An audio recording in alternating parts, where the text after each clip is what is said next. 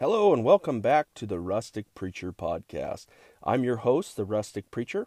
Excited to bring you a new episode today. I would encourage you, if you're listening in for the first time, go back to Season 1, Episode 1, and just start to learn about what the Rustic Preacher is all about.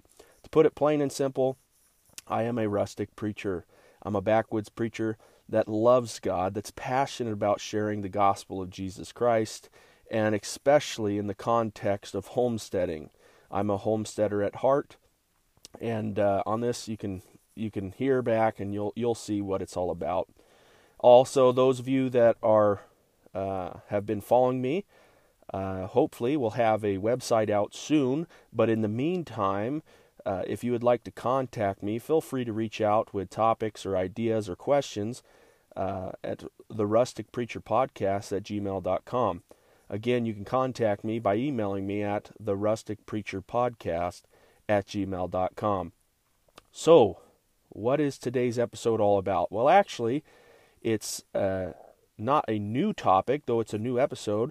It's actually an extension of the last episode. So if you listen to Season 2, Episode 7, talking about financial freedom, this is an extension of that.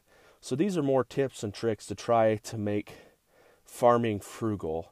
If you're on the homestead and you're trying to stretch a dollar or you're trying to budget, that's kind of what I want to talk about today, tips and tricks that have to do with that. Now, I will say in the last episode, it is important that you listen to that because that is the steps that I follow to get where I am today, and the process that I not only follow in my household, me and my wife, that we go through, but it's also the process that we counsel people in, and anyone that goes through our marital counseling or premarital counseling program, we take them through that, and that's Dave Ramsey, the 7 baby steps. Now, I know Dave Ramsey can kind of be a cuss word. There's a lot of stereotypes or different ideas that people have about his Financial Peace University and his opinions. And I'll just say, I can speak from experience. It works. And it can work with anyone's budget. It can work with any income, whether it's seasonal income, whether it's a steady income, whether it's a small income or large income. It really does. I've seen it work for people in the poverty area all the way up to people that are wealthy and blessed in a financial position. So the idea is really, if you want to make finances work on the farm, you've got to be debt-free. It is the best outcome you could possibly succeed in the financial spectrum in any area of life. If you're debt-free, you have freedom with your money. You can put your money where you want it. Like Proverbs 22:7 says, the slave is borrower to the lender. You guys don't need to be enslaved. I'm telling you, if you take the process in life and you go by the system that we have in America, where you borrow money and you continue to borrow money and you take debt to succeed in life, it'll constantly be a weight on you. I'm telling you, it is a huge relief to not have to have debt.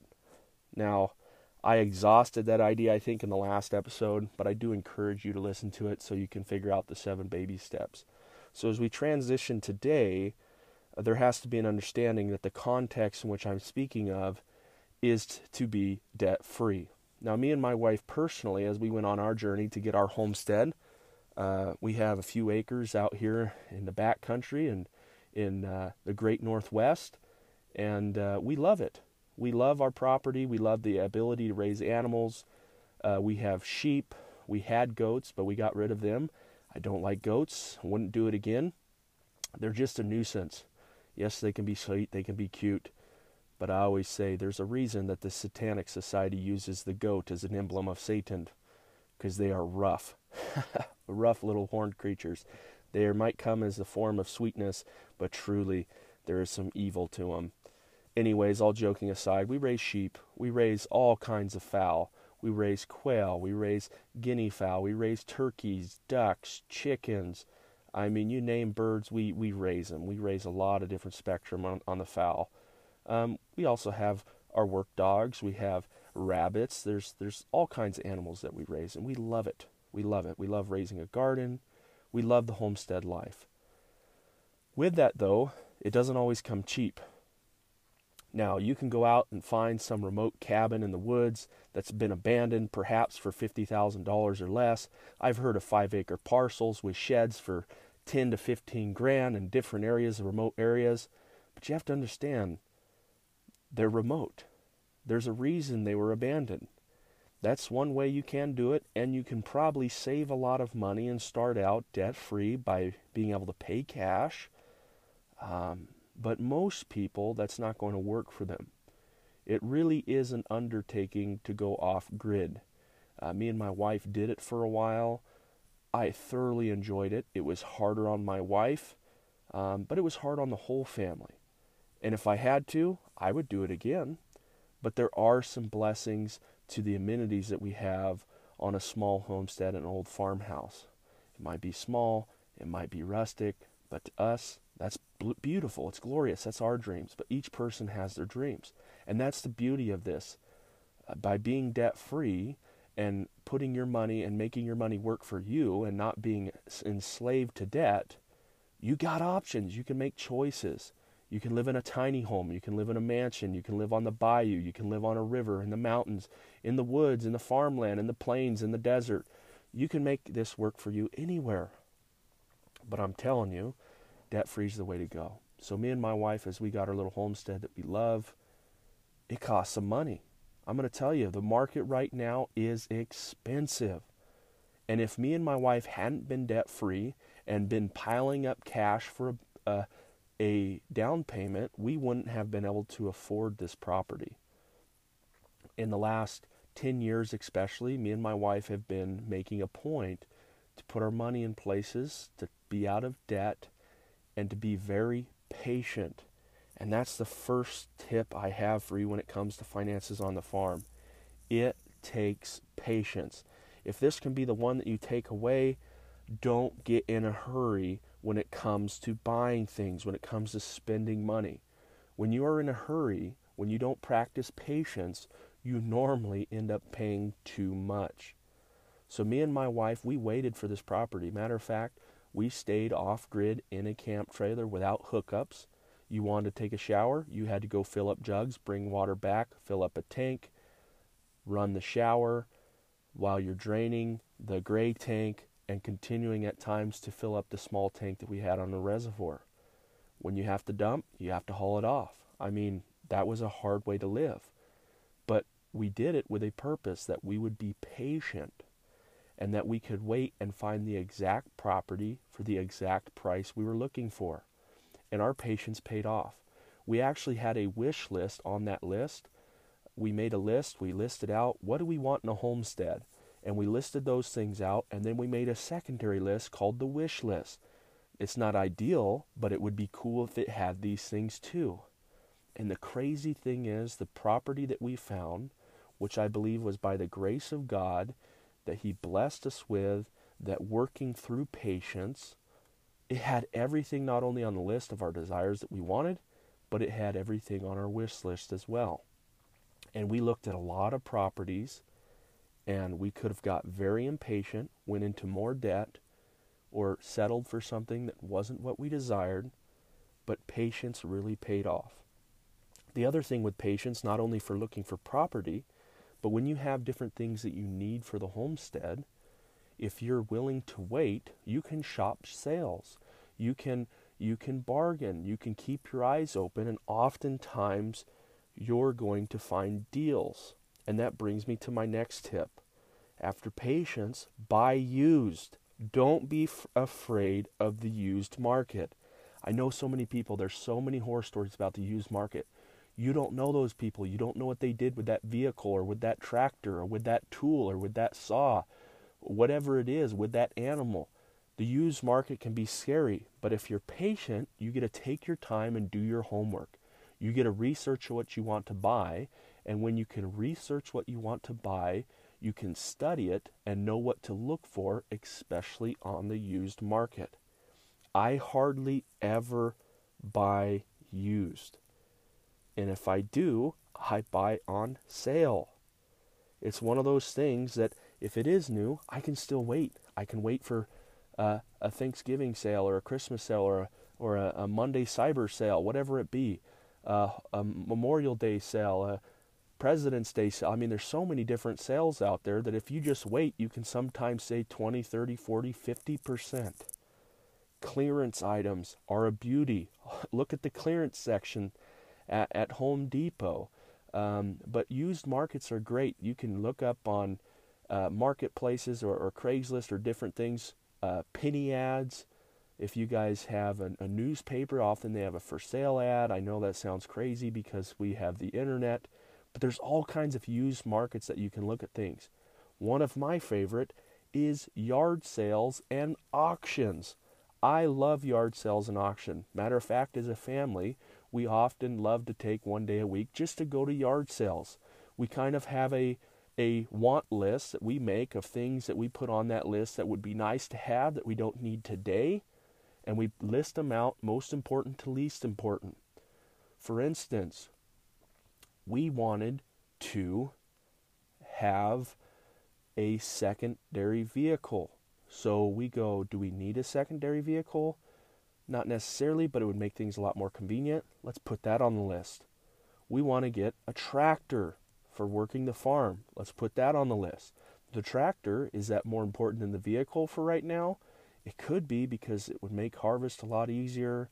It would allow us to get a lot more work done. So we might put that above the vehicle.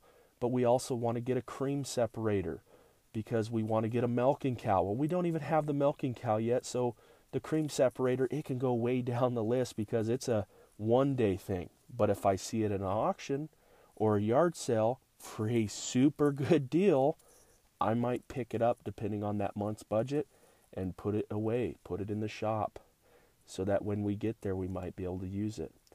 Or it could be something like a chainsaw. That was one thing that we wanted on the homestead. I had sold my chainsaw before we moved, hoping to get another one, and I just had it on the list. Before winter, I want to get some firewood, so I'm going to keep looking for a chainsaw, and then boom, here at a yard sale, a great little Stihl chainsaw, a good farm chainsaw. It's used, but I've noticed them. I've studied the different brands, the different models, and I go, this is a good brand, a good model. Everything looks to run. The guy starts it for me. A cold start, it fires up, it stays running, it idles well, the carb is tuned well, so boom, I buy it at a fraction of the price that a new one would cost me in a good used condition. This is how it works. Auctions are great, but be careful, don't get in a bidding war. Remember, it always goes back to patience. Auctions can be a lot of fun. Live auctions, online auctions, you can sometimes find a good deal. But the one thing I found with auctions are a lot of people get addicted to clicking the button or raising their hand to bid. It's like gambling. They get some kind of excitement about outbidding someone to see if they're going to win or not, or how much the other person's willing to pay. Maybe $5 more might get it, maybe another 5, maybe 10, maybe 20. And next thing you know, sometimes you end up buying new price or more for used items. So that brings me to my next one. Yes, buy on sale, find yard sale, go online, get clearance, but the next one is barter. Now, some of you guys that are more timid, you're going to hear this, you're going to think that's not me. I'm telling you, cash and talk can sometimes make you a good deal or make you walk, but it's okay to walk away if you have the money, because you'll find another one, especially if you're patient. Bartering can be a great tool. Now, this could be time, it could be money, it could be goods. For instance, I get pork sometimes, or beef, because I don't want to exhaust my land with too many animals trying to raise everything. But what I find is someone is willing to trade me for chickens or for eggs to get other meat.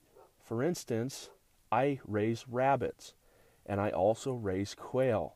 And my rabbit cages were pretty rough. I built them early on out of wood and wire, and I wanted to get some nice metal cages that could hold up and were a nicer shape than the ones I built out of wood, because the rabbits, they chew up the wood. They're very busy-bodied. They chew for their teeth health. But when it's the cage, it doesn't work, because eventually they get out, or things get damaged, or it can jeopardize the cage's integrity, so something can get in and get them. So I wanted to get some new cages. And I remember going to a house. There was a lady there. I had been talking to her about some quail that I was raising, the eggs. She was very curious about it. And I noticed she had some rabbit cages. And I said, I noticed you have some rabbit cages over here that aren't being used. I am curious if you were willing to sell them or not, or if you'd be interested in some trade. And she said, well, I don't really use them anymore. My kids used them a long time ago when they used to live at home and they're moved away. What did you have in mind? And I said, well, you sounded very intrigued about quail or quail eggs and the health benefits. Would you be interested in maybe doing a partial trade? She says, well, I'll tell you what, you go ahead and take them, and I would like this many dozen quail eggs in return for the cages. So I was able to trade her a set number of dozens of quail eggs for these brand new rabbit cages. Now, these rabbit cages were used, but they were in good shape. And if I was to buy those rabbit cages brand new from a manufacturer, it would cost me a few $100s. But I was able to get away, I believe it was around a dozen eggs. And if I was to sell those eggs personally, that would cost me about $40. So that is a great deal through barter. Now, I do this in other areas as well.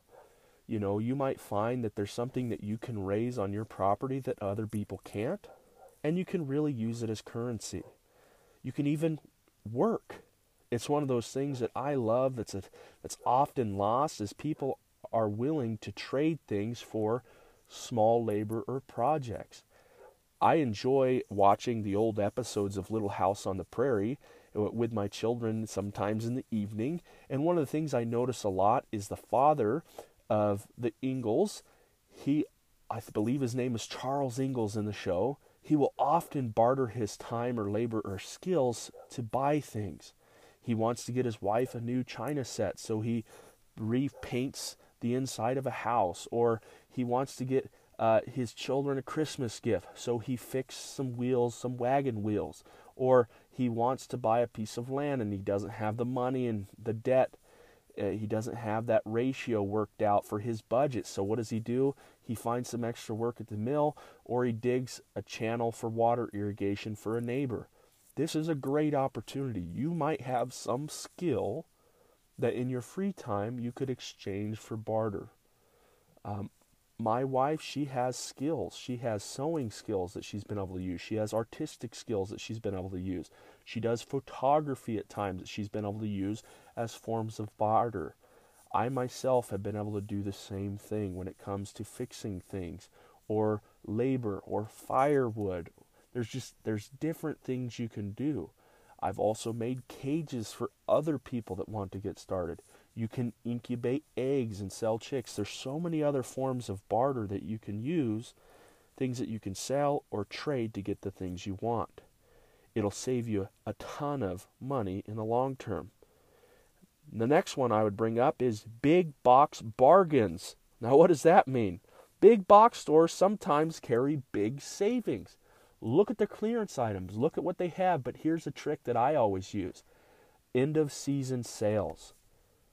Every time a big box store has to transition a sale, they have to get rid of the old product. And it takes them a lot of time to log those items, to send the items back, store the items, depending on what the company made for a contract with the other area that was shipped to them, the manufacturer.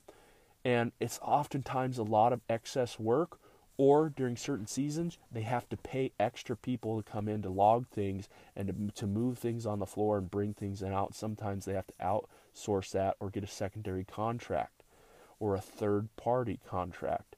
So oftentimes what they'll try to do is clearance things down to where they don't lose money, but they don't have to pay extra money to deal with the product. So at the end of the season, that's a great time to go into a store. For instance, I have a special fire pit that I love to cook food on. It has a swinging grill and things like that, so I can cook things over the wood fire. I take it camping. I often cook at my own place. I have people over from the church. I have guys' nights. We have birthday parties. I often cook on this fire pit. And almost every 3 years, it goes to the point where of no return. The bottom falls out. It's not really able to hold up or to be used anymore. So about every 3 years, at the end of the season, after Thanksgiving, it usually goes for a transition between their fall to their winter Christmas items. So oftentimes this fire pit every year goes on sale at a big box store, or I'll go in and I'll notice that they're sold out, but they still have a floor display. So I'll go to customer service and I'll say, look, I noticed that it's the end of the season, your ads are up, there's no more in the box, the display item's the last one there. Would you guys be willing to give me a deal? And oftentimes I don't even have to make an offer, and they'll give me like 30-40% off. And it's already put together. I don't have to do the work of assembling it. I just take it out, pay for it, and walk it out to the truck and bring it home, and it's ready to use. I've even had times where I've gotten upwards of 50, 60 to 75% off display models, especially if they're transitioning to a new model or it's at the end of the year and they can't put it back in a box. You'd be amazed the kind of deals you can get at a big box store. The other thing is, if it's blemished, don't be afraid to ask for a better price. Big box stores, you can dicker at big box stores. You can barter at big box stores. You'd be amazed. All you have to do is just talk to a manager. I've even gone into stores where I've noticed that their sale ads have been out. A couple weeks later come in and said, hey, last time I was in here, I noticed there was a sale. It wasn't in stock. I didn't have the opportunity to pick it up. Would you still be willing to sell it to me at that last markdown price? Oftentimes they say yes. I would actually say that when I'm speaking to management at big box stores, they more times give me a discount or work with me on a product's price than they don't. I get yeses more than I get no's. You'd be amazed. It just takes a little creativity and a willingness to just talk to someone. The next and last and final one is get creative. You can often get an outcome by doing it in an alternative way, or having an alternative project, or even inventing a new skill. Okay? For instance, I'll go back to quail or rabbits. I wanted to update my quail cages, and I was trying to save money and finding a way in my budget, because we have a monthly zero-based budget, me and my wife, that this is how much we have to spend on food, this is how much we have to spend on gas, this is how much we have to spend on utilities, this is how much we have to spend on clothing, on maintenance, things like that. We make a budget every month. And in that budget, I try to save each month, maybe don't spend all the money out of that budget item for that month, so I can carry it over to the next month and the next month to build up the money and with patience be able to buy a product. Well, I really wanted roll-out quail cages where the eggs would roll out of the cage, so I wouldn't have to open the door and reach in and try to collect the eggs, because I wanted roll-out egg boxes for quail hutches. Well, I looked online. Some of the more affordable ones that weren't very heavy duty were $200-300 a hutch. So I was trying to find one that's a middle road, one that would be decent, that would last a long time, because you don't have to be cheap when it comes to being frugal. What I mean by that is sometimes it's better to spend more money at a discounted rate than it is to spend less if it's going to break. So I was trying to save up for this quail hutch, and 2 or 3 months go by, and it just clicked in my head, what if I could build it just as good for cheaper on my spare time, because I don't need it right now, since I was going to take the next 6 months to save up to buy with it. What else could I get off of our wish list or our needs list in our budget with that money if I built it myself?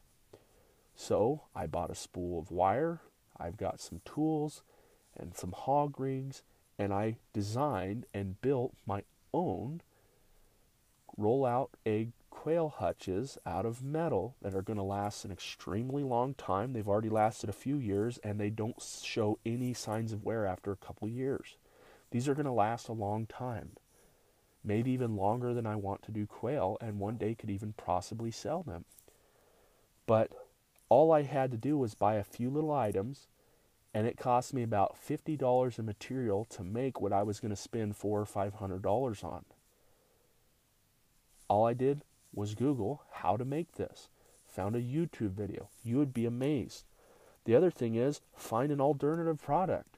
There might be something that'll do the same job. We needed some gates, and I had an area where some pins that I wanted to get some gates. I thought it'd be nice to have some cattle panels. It would be nice to get a gate put in here. And then I went, well, what do I have around the place that I might be able to build out of the products I have? Or is there something that I could use as an alternative to the gates or to the shelters?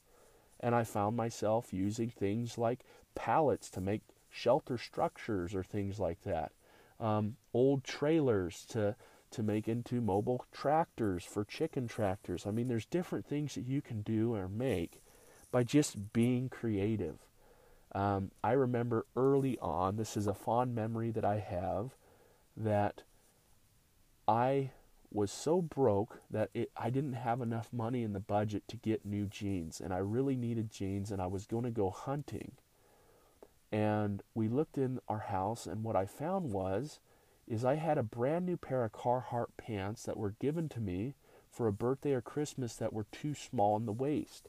They were the right length. They were a great pair of pants, but they were a gift. I didn't have a receipt, no way of taking them back, so I just stuffed them in the closet. Well, my wife knows how to sew.